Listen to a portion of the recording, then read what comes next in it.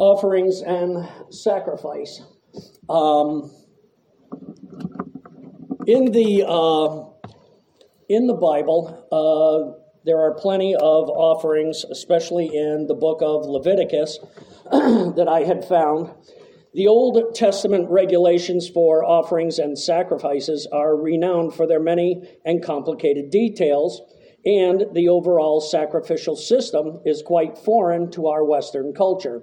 Yet, one could hardly overestimate the significance of the Old Testament sacrificial system for the theology of the Bible. Even before the revelation to Moses at Sinai, offerings and sacrifices were a key part of the practice of relationship with God, from Cain and Abel to Noah to the patriarchs to Jethro, the priest of Midian, to the ratification of the Mosaic covenant by sacrifice before the tabernacle was built. They remained central to the ritual systems of the tabernacle and the first and second temples, and therefore to the Old Testament theology of God's presence and his relationship to ancient Israel as his kingdom of priests When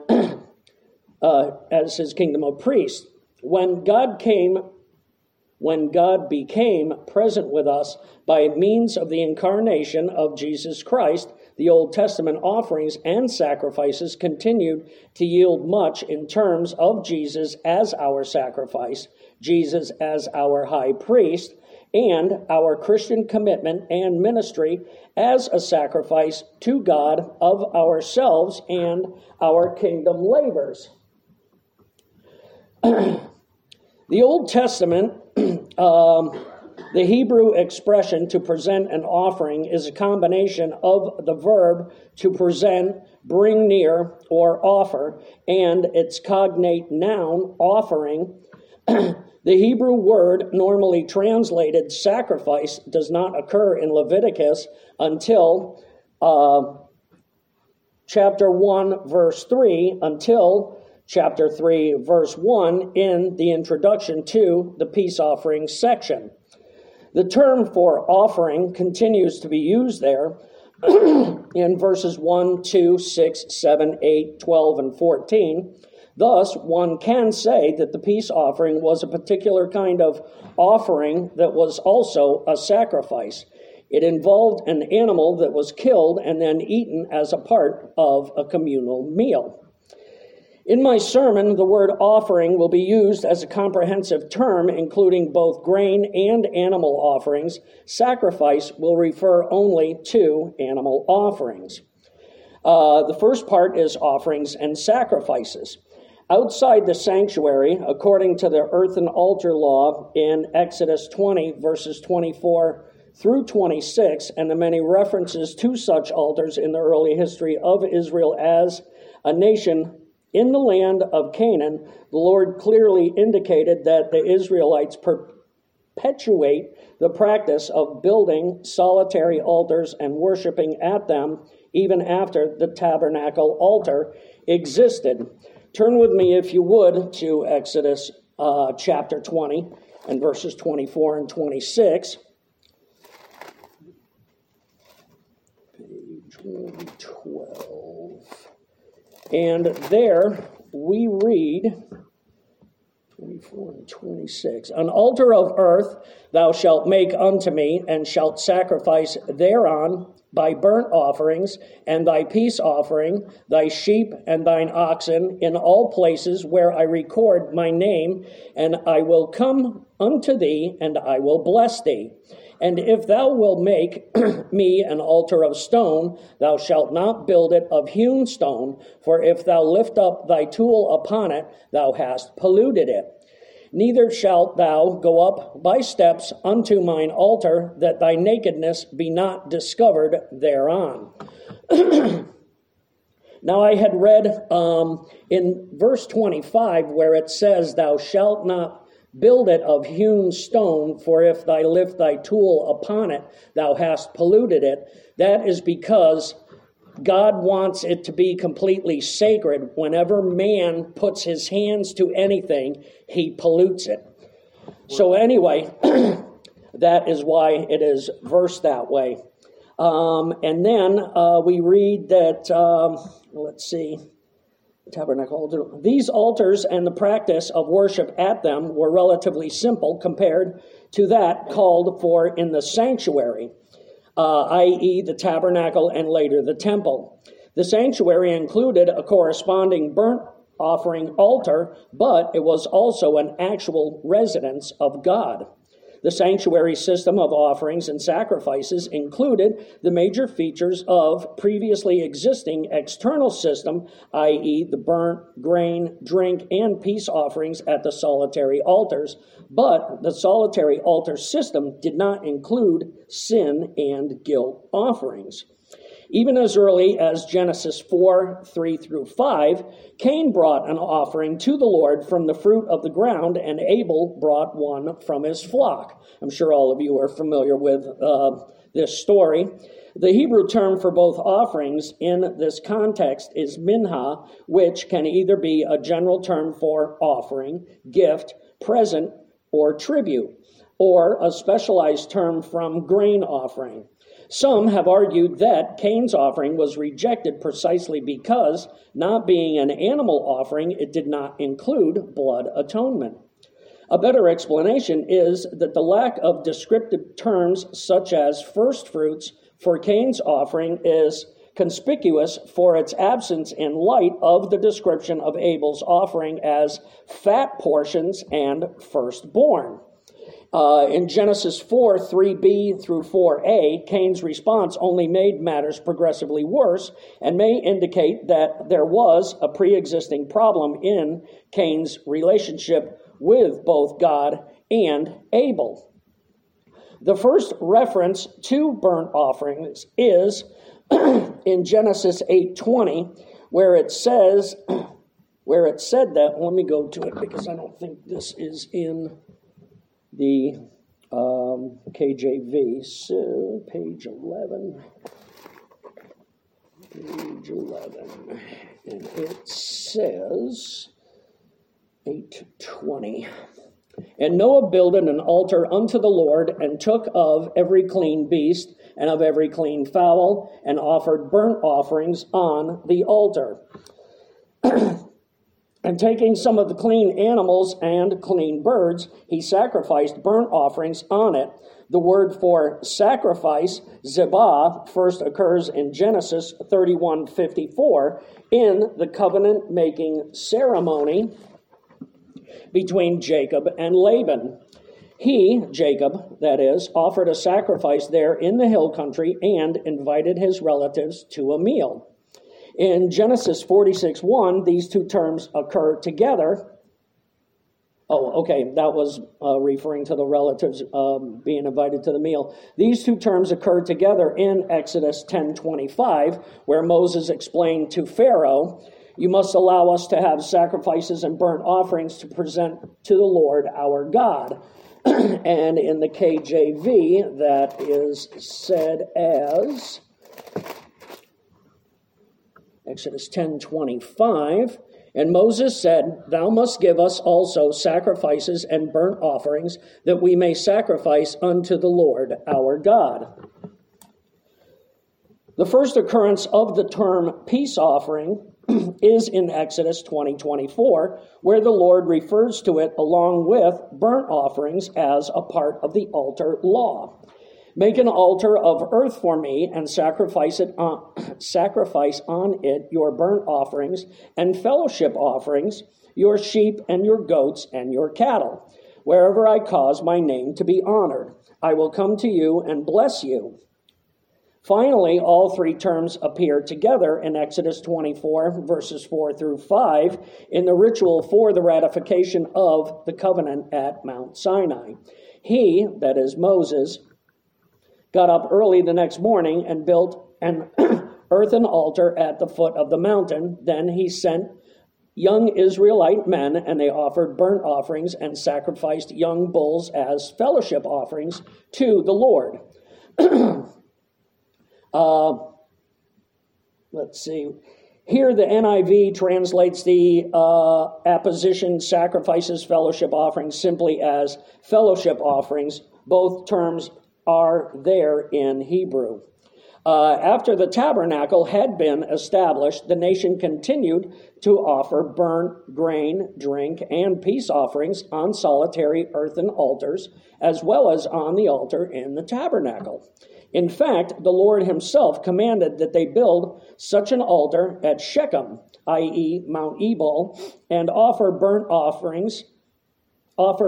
and peace offerings there as a part of the initial covenant ceremony in the land. That is read in Deuteronomy 27, verses 5 through 7. At least part of the purpose of this ceremony appears to have been to lay claim to the land that the Lord had promised Abram long before, when he first entered into the land and built an altar in the same general location near Shechem. In some cases, such altars and burnt and or peace offerings presented on them were a means of calling on the name of the Lord in specific situations. Offerings and sacrifices, sorry about that. Offerings and sacrifices inside the sanctuary from a literary point of view, the rules for burnt, grain, and peace offerings in Leviticus 1 through 3 is a unified whole. The repetition of introductory formula and address to sons of Israel in Leviticus 4, 1 through 2, as Jason read earlier, separates the rules for sin and guilt offerings in Leviticus 4, 1 through 6, and verse 7, from those in Leviticus 1 through 3. This seems to be a literary reflection of the historical reality that before and even after the construction of the tabernacle, the burnt offerings and peace offerings, or some combination of the two, and the grain offerings that often came with them, constituted a system of offerings used by the faithful at solitary Yahwistic altars outside the tabernacle. The burnt offering. I still on the right page, Exodus 10 through 25. The burnt offerings could be from cattle, the sheep and goats, or the birds. As we read in Leviticus chapter 1, verses 3 through 9. Leviticus 1, 3 verses... Chapter 1, 3 through 9, silly. In his offering be a burnt sacrifice of the herd. Let him offer a male without blemish. He shall offer it of his own voluntary will at the door of the tabernacle of the congregation before the Lord. And he shall put his hand upon the head of the burnt offering, and it shall be accepted for him to make an atonement for him. And he shall kill the bullock before the Lord, and the priest, Aaron's sons, shall bring the blood and sprinkle the blood round about upon the altar that is by the door of the tabernacle of the congregation. And he shall flay the burnt offering and cut it into his pieces.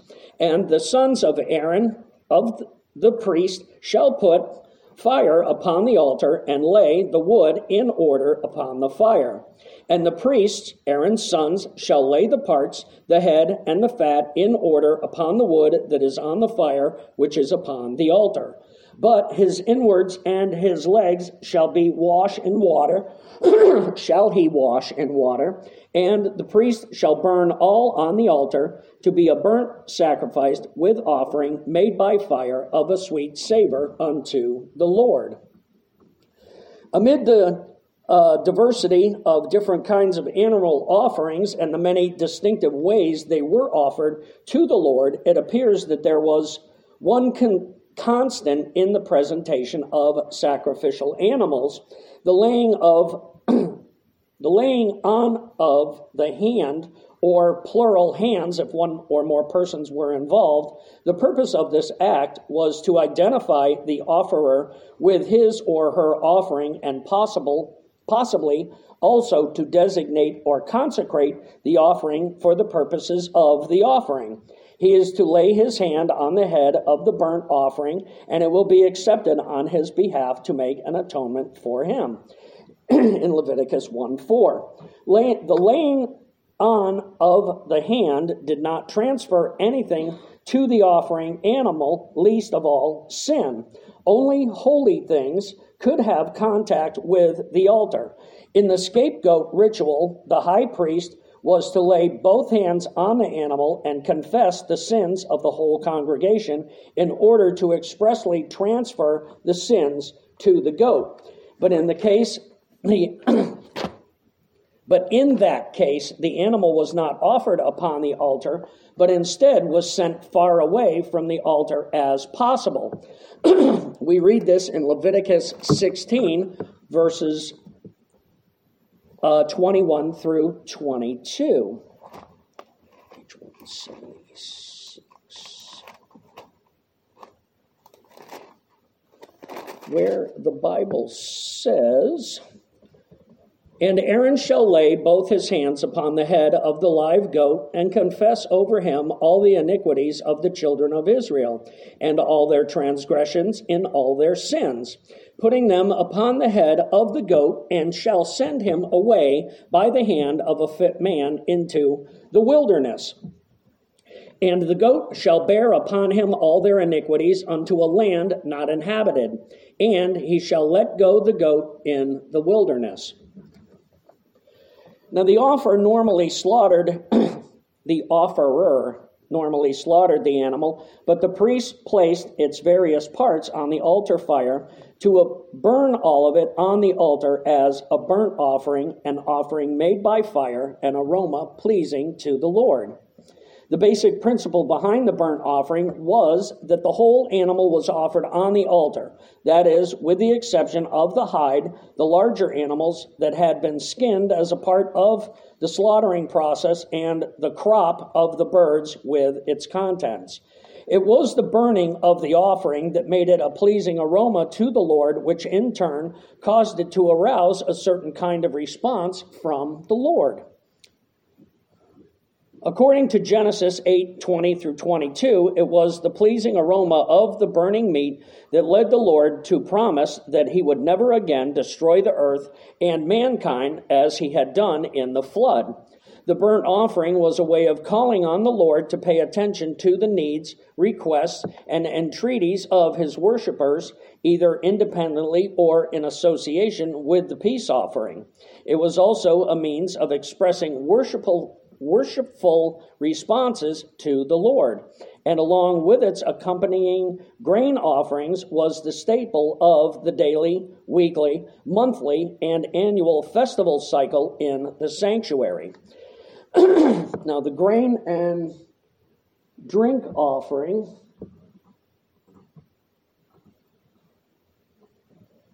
the Hebrew term for grain offering is minha, which, as noted above, can also mean generally gift, present, or tribute. In Leviticus and other sanctuary contexts, it always means grain offering. The grain offering pericope in Leviticus 2 stands between the burnt and peace offering chapters, Leviticus 1 and 3 respectively. This is as it should be, since the grain offering was a regular part of a burnt or peace offering along with prescribed libation. Like the grain offering, the practice of offering drink offerings or libations predates the tabernacle system and continued at other altars even after the tabernacle and the temple were available. However, within the sanctuary system, they constituted a significant part of the ritual procedures, even on a regular daily basis. It was specifically legislated that libations, along with grain offerings, should normally accompany any burnt or peace offering. In Numbers 15, 1 through 5, Numbers 15, 1 through 5. I didn't write that page down, but that's okay. There we go. And the Lord spake unto Moses, saying, Speak unto the children of Israel, and say unto them, When ye become into the land of your habitations, which I give unto you, and will make an offering by fire unto the Lord, a burnt offering or a sacrifice, in performing a vow, or in a free will offering, or in your solemn feast, to make a sweet savor unto the Lord of the herd or of the flock. Then shall he that offereth, in verse 4, his offering unto the Lord bring a meat offering of 1/10 deal of flour mingled with the 4th part of an hin of oil, and the 4th part of an hin of wine for a drink offering shalt thou prepare with the burnt offering or sacrifice for one lamb. The priest was to offer a part of the grain offering on the burnt offering altar as a memorial portion to the Lord, along with the salt of the covenant. If the grain was offered raw, then the incense was to be added to the memorial portion to lend it an especially pleasing aroma as it burned on the altar. According to the law of the test of adultery in Numbers 5:11 through 31, the purpose of the memorial portion seems to have been to call to mind the reason for the offering in the presence of the Lord. The term itself is directly related to the Hebrew verb meaning to remember, and in this passage, the whole of the grain offering was viewed as literally an offering of memorial causing remembrance of iniquity.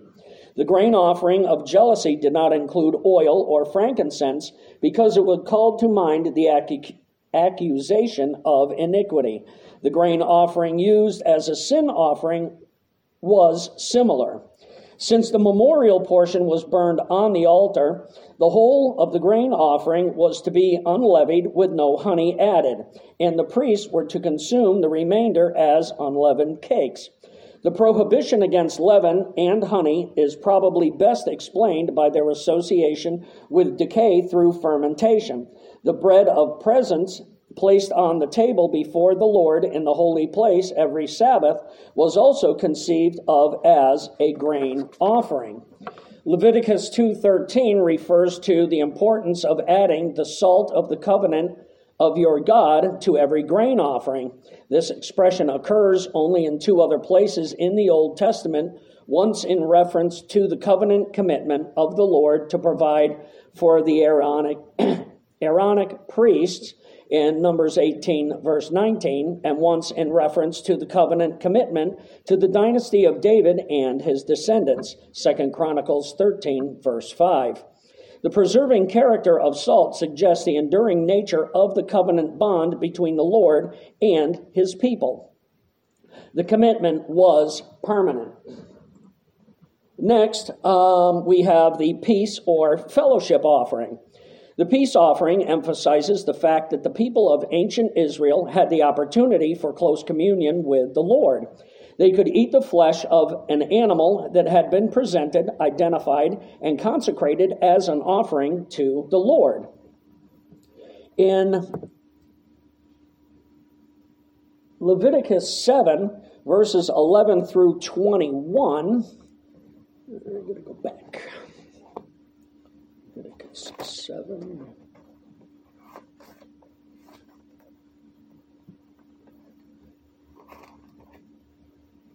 Okay, Leviticus 7, 27. Okay, Leviticus 7, 11 through 21. And this is the law of the sacrifice of peace offerings, which he shall offer unto the Lord. If he offer it for a thanksgiving, then he shall offer with the sacrifice of thanksgiving unleavened cakes mingled with oil, and unleavened wafers anointed with oil, and cakes mingled with oil of fine flour fried. Besides the cakes, he shall offer for his offering leavened bread with the sacrifice of thanksgiving of peace offerings. And of it he shall offer one out of the whole oblation for an heave offering unto the Lord, and it shall be the priest that sprinkleth the blood of the peace offerings. And the flesh of the sacrifice of his peace offerings for thanksgiving shall be eaten the same day that it is offered. He shall not leave any of it until the morning. But if the sacrifice of his offering be a vow or a voluntary offering, it shall be eaten the same day that he offereth his sacrifice, and on the morrow also the remainder of it shall be eaten. But the remainder, in verse 17, of the flesh of the sacrifice on the third day shall be burnt with fire. And if any of the flesh of the sacrifice of his peace offering be eaten at all on the third day, it shall not be accepted, neither shall it be imputed unto him that offereth it. It shall be an abomination, and the soul that eateth of it shall bear his iniquity. And the flesh that toucheth any unclean thing shall not be eaten. It shall be burnt with fire. And as for the flesh, all that can be clean shall eat thereof. But the soul that eateth of the flesh of the sacrifice of peace offerings that pertain unto the Lord, having his uncleanness upon him, even that soul shall be cut off from his people. Moreover, the soul that shall toucheth any unclean thing, as the uncleanness of man, or any unclean beast, or any abominable unclean thing, and eat of the flesh of the sacrifice of peace offerings, which pertain unto the Lord, even that soul shall be cut off from his people. The blood manipulation for a peace offering was normally the same as that for a burnt offering. However, only the fat parts of the carcass were offered on the altar to be burned as an offering made by fire, an aroma pleasing to the Lord. Thus, the fat parts of the carcass became like the whole carcass of the burnt offering and accomplished the same purpose. It is likely that the fat was not to be eaten because it was viewed as a delicacy. For example, according to Deuteronomy 32, verses 13 through 14, the Lord fed the people the best of the land, including, among other things, the fat of lambs, rams, goats, and even wheat, as well as the blood of grapes. The fat of the kidneys of the wheat is clearly a play on words for the best of the wheat. Leviticus 7:11 through 34 is important to a fuller understanding of the peace offering, aside from prohibition against eating or fat in verses 22 through 27. There are two major sections here. The first deals with the various kinds of worship rationale associated with the peace offering, thanksgiving, votive or free will, and rules for eating the meat that went to the offerers, verses 11 through 21. The second section is about the portions that went to the priest from every peace offering.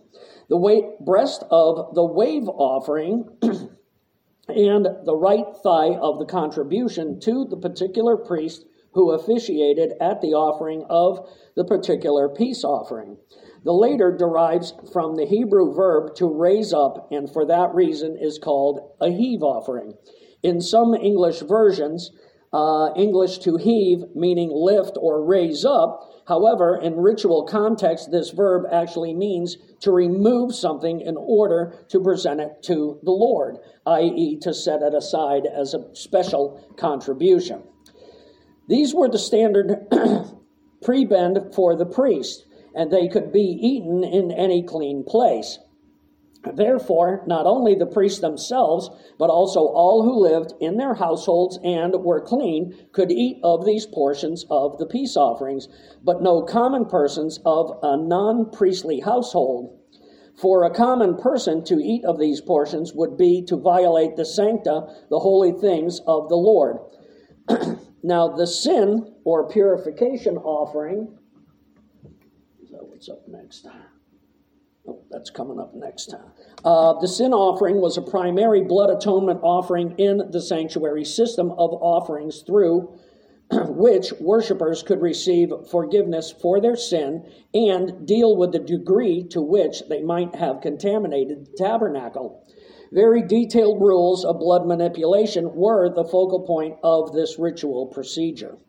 Leviticus 4:1 through 2a sets the sin offering pericope off from Leviticus 1 through 3. Unlike the previous sections, virtually every paragraph in Leviticus 4, 1 through 5, and 13 either begins or ends with a statement of sin committed and its associated guilt. Leviticus 4:2 states, "Say to the Israelites, when anyone sins unintentionally and does what is forbidden in any of the Lord's commands."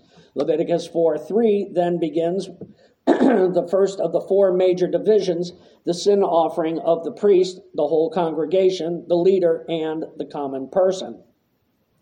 Sin offerings were used on several unique occasions. The inauguration of altar worship, wait a second. Okay, sin offerings were used on several unique occasions. See, e.g., the consecration of the priests in Exodus 29:14, Exodus 29:36, Leviticus 8:2, and Leviticus 8:14. The inauguration of altar worship in Leviticus 9:2 through 7, Leviticus 9:8 through 11, and Leviticus 9:15 through 17. They were also called for on regular occasions monthly in Numbers 28, verse 15. At various annual festivals, and especially on the annual Day of Atonement.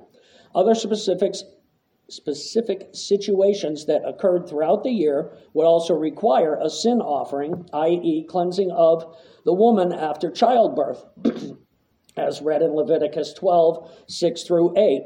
The cleansing of irregular unclean discharges. In our age, the term sin offering could be construed to mean that this offering focused on the problem of moral and social sin. In the Old Testament, such sins were included as part of the purpose for sin offerings, but the sin offering could also be brought for physical impurities that had nothing to do with moral failure. The focal point of the sin offering ritual was blood manipulation, and the way it was done was different when it was brought for the priest and the whole congregation as opposed to the leader and the common people. For the priests and the whole congregation, the priest sprinkled the blood with his finger 7 times in front of the veil of the sanctuary,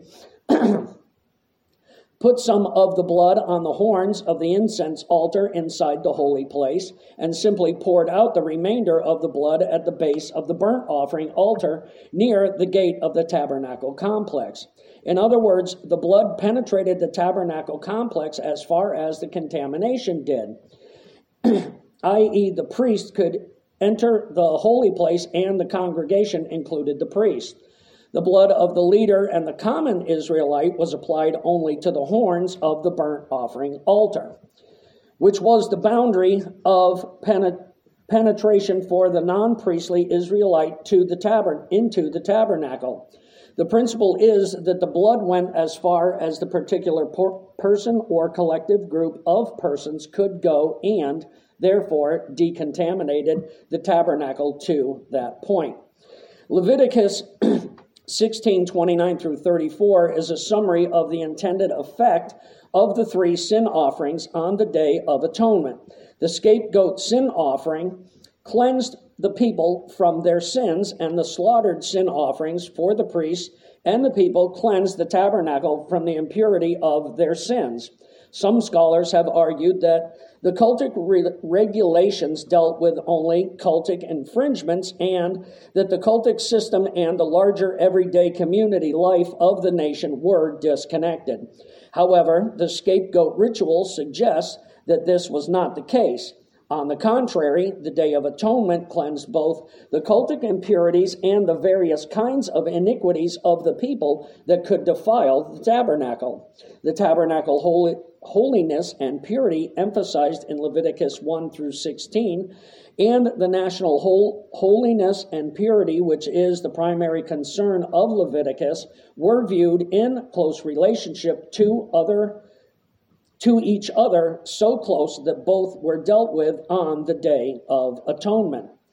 The guilt or reparation offering, the purpose of the guilt offering was to make atonement for the desecration of sancta, that is, the mishandling of holy or sacred things by treating them as if they were common rather than holy. For example, according to Leviticus 22, verses 10 through 16, the holy food gifts were to be eaten by the priests and those in their household, not the common people. To do so would be to profane the holy gifts,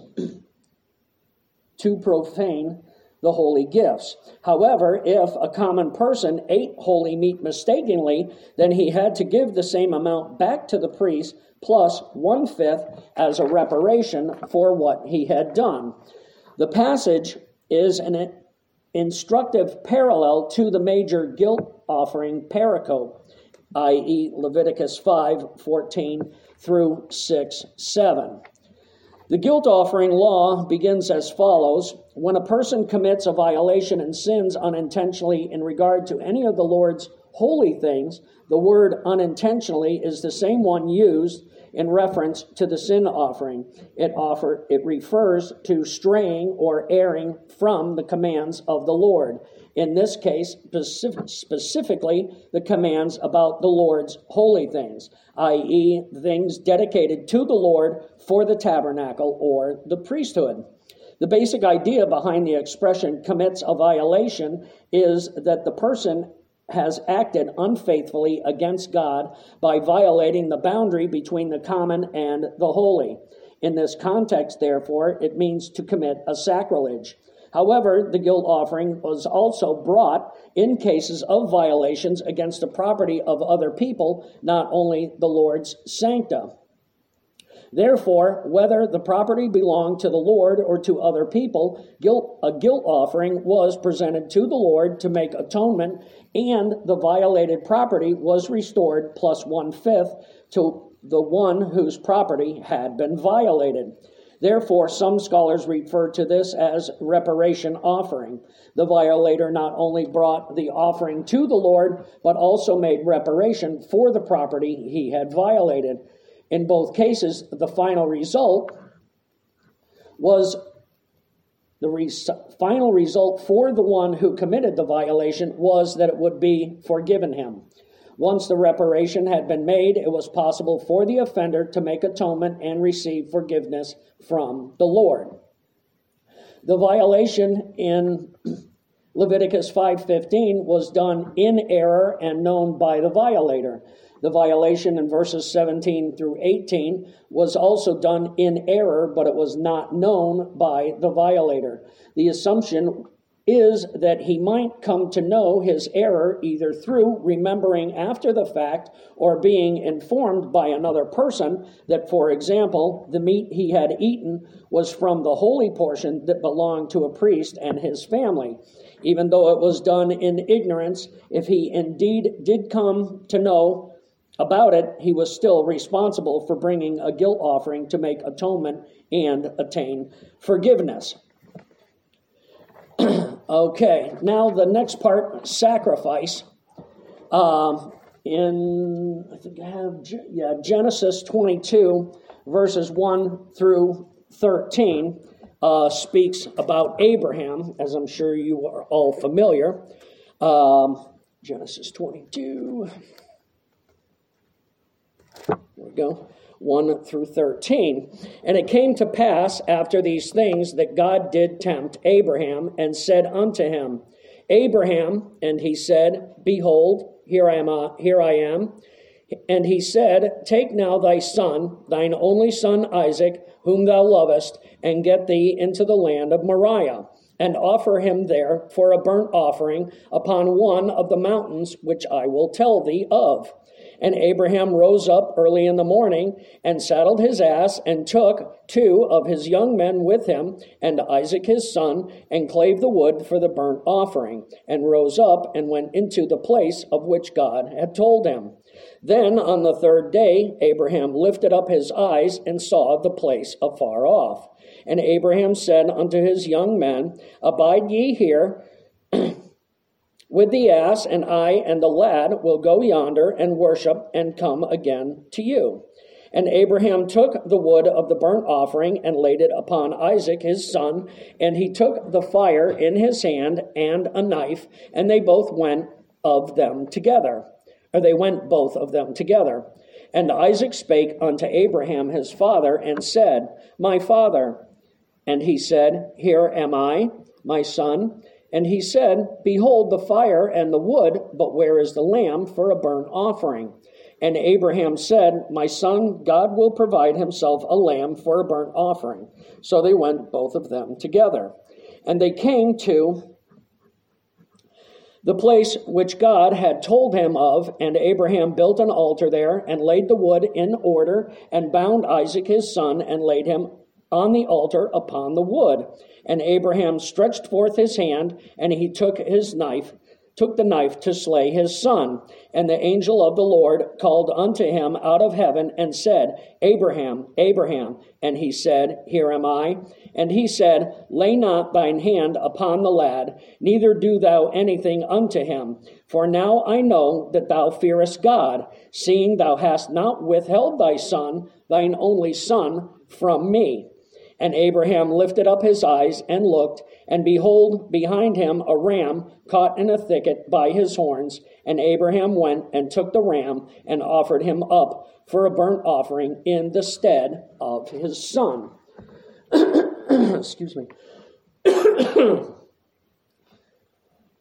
Now, the noun thusia, sacrifice or offering, act of offering, occurs 29 times, referring, for example, to specific Old Testament passages.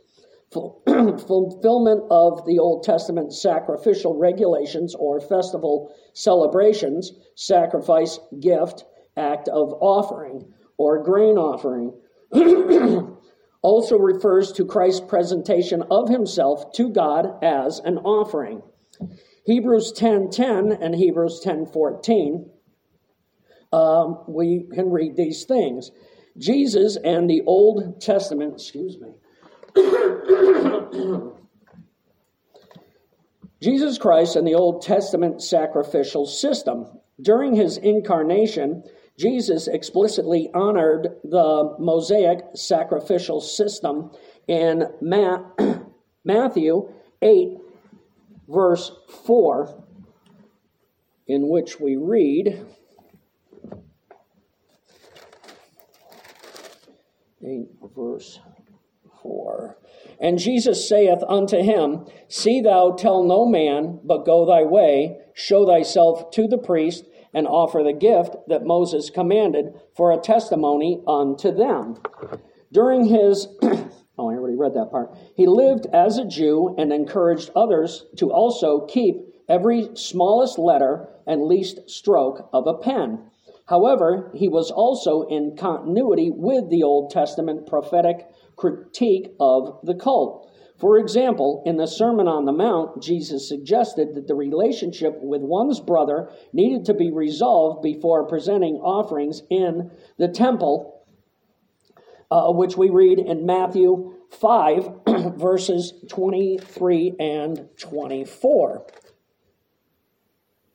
where it says, Therefore, if thou bring thy gift to the altar, and there rememberest that thy brother hath aught against thee, leave there thy gift before the altar, and go thy way. First be reconciled to thy brother, and then come and offer thy gift.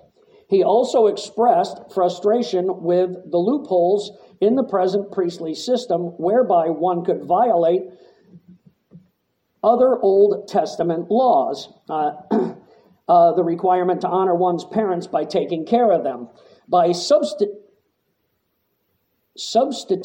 the cultic piety of making offerings to the Lord, the well-known Corban passage. Another dimension of the relationship between Jesus and the Old Testament sacrificial system is his own personal identification with different aspects of the system. There are two aspects of this: Jesus as our high priest, and Jesus as the sacrificial victim offered to God on the altar. It is important to remember that the New Testament offers a metaphorical application of the categories of the Old Testament system of offerings and sacrifices to Jesus in order to explain and illustrate the various ways in which his death on the cross was beneficial to us. I just lost my spot. Jesus was not literally slaughtered at the burnt offering altar. His blood was not applied there, and his body was not burned there. Nevertheless, the different kinds of offerings and sacrifices serve as metaphors to illustrate the various purposes and complete efficacy of Jesus' death on the cross. Now, Jesus as our Passover sacrifice. There are many possible references to Jesus as a Passover sacrifice in the New Testament. However, the most certain of them all is the exhortation to purity in 1 Corinthians 5:7. Get rid of the old yeast that you may be a new batch without yeast as you really are. For Christ, our Passover lamb, has been sacrificed. The context Paul uses this to rebuke the Corinthians for not removing an evil man from their church fellowship. The Passover sacrifice was associated with the removal of leaven from every Jewish household, as we see in Exodus 12, verses 15 through 20.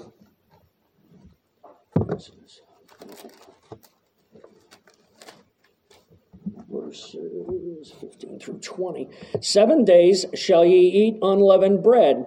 Even the first day ye shall put away the leaven out of your houses. For whosoever eateth leavened bread from the first day until the 7th day, that soul shall be cut off from Israel.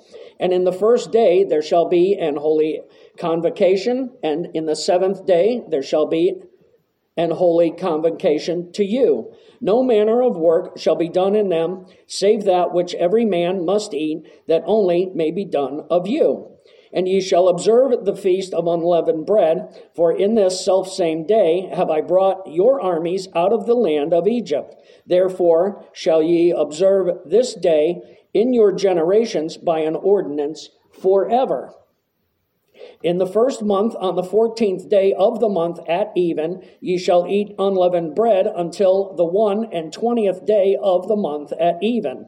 7 days shall there be no leaven found in your houses. For whosoever eateth that which is leavened, even that soul shall be cut off from the congregation of Israel, whether he be a stranger or born in the land. Ye shall eat nothing leavened, in all your habitations shall ye eat unleavened bread. Now, therefore, the leaven image could be used to refer to the polluting effect of one's evil person in the midst of the congregation. Since Christ has already been sacrificed, it was certainly time now to get rid of the leaven. Jesus as our suffering servant, guilt offering.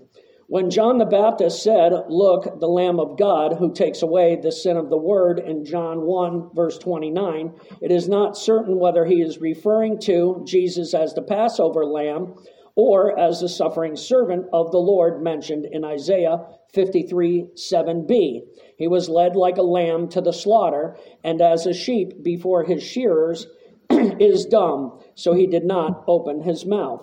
The Passover lamb option has been favored by some, but the general consensus is that it refers to Isaiah 53, 7.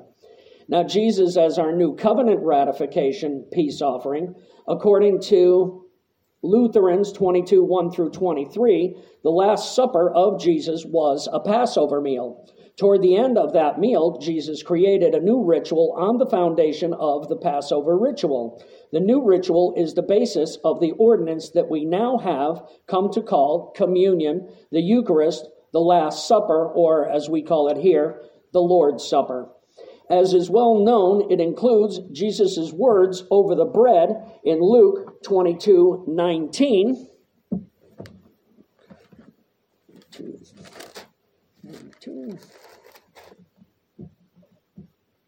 And he took bread and gave thanks and brake it and gave unto them, saying, This is my body, which is given for you. Do this in remembrance of me.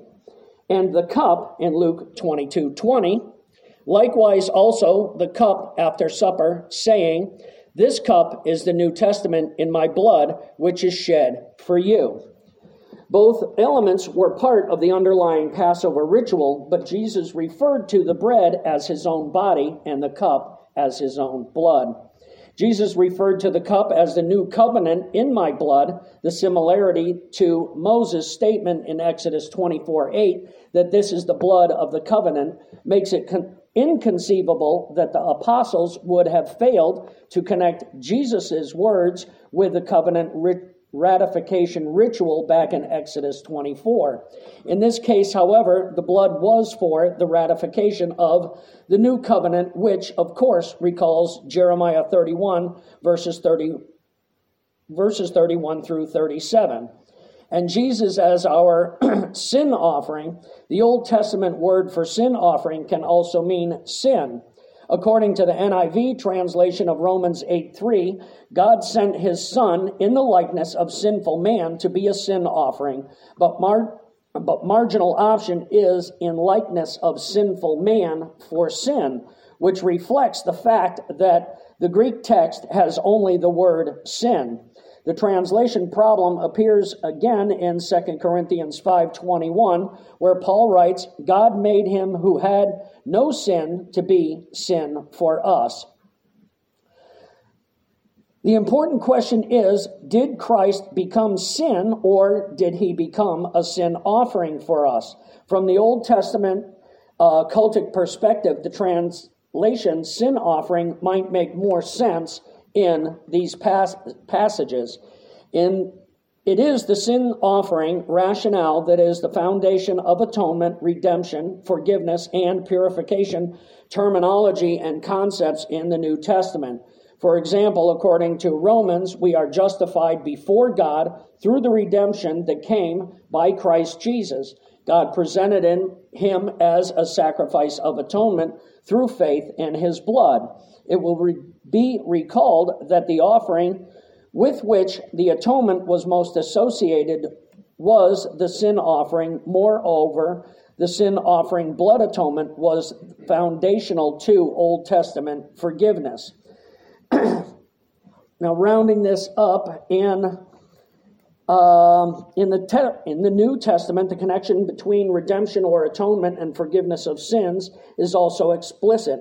For example, it is in its context to reference to Jesus as atoning sacrifice for our sins, and not only for ours, but also for the sins of the whole world, as we read in 1 John,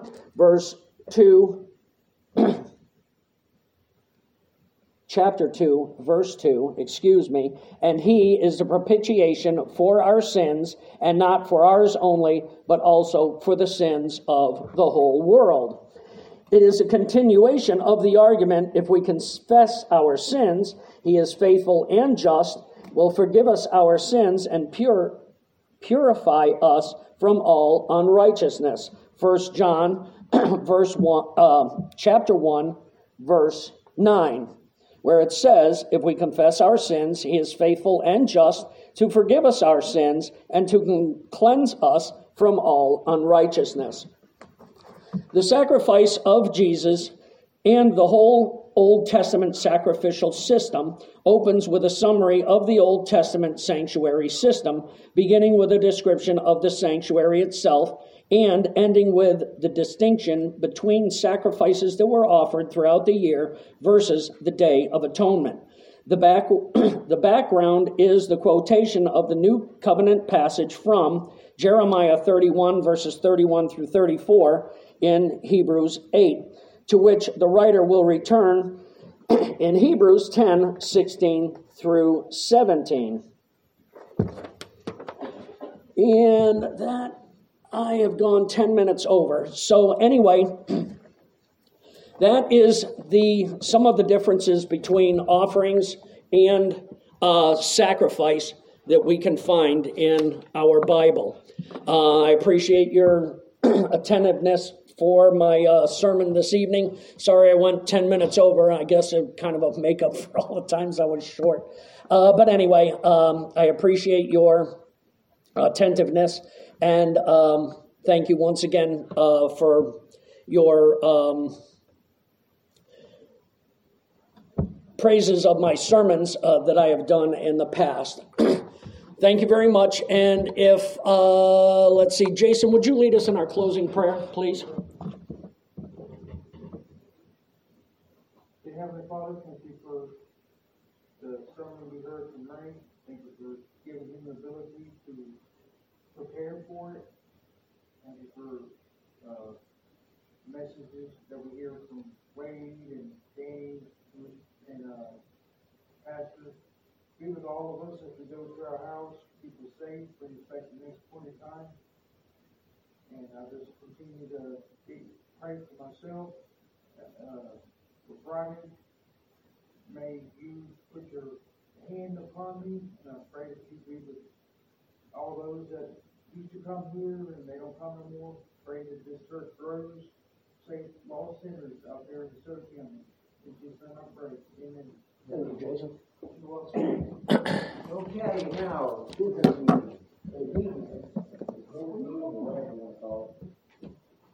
I'm assuming this is because of the... Are we having it here or back? We have it right here. Oh, in the back? No, ladies want to talk. Oh, okay. Well, it's the one that's in the other. Well done.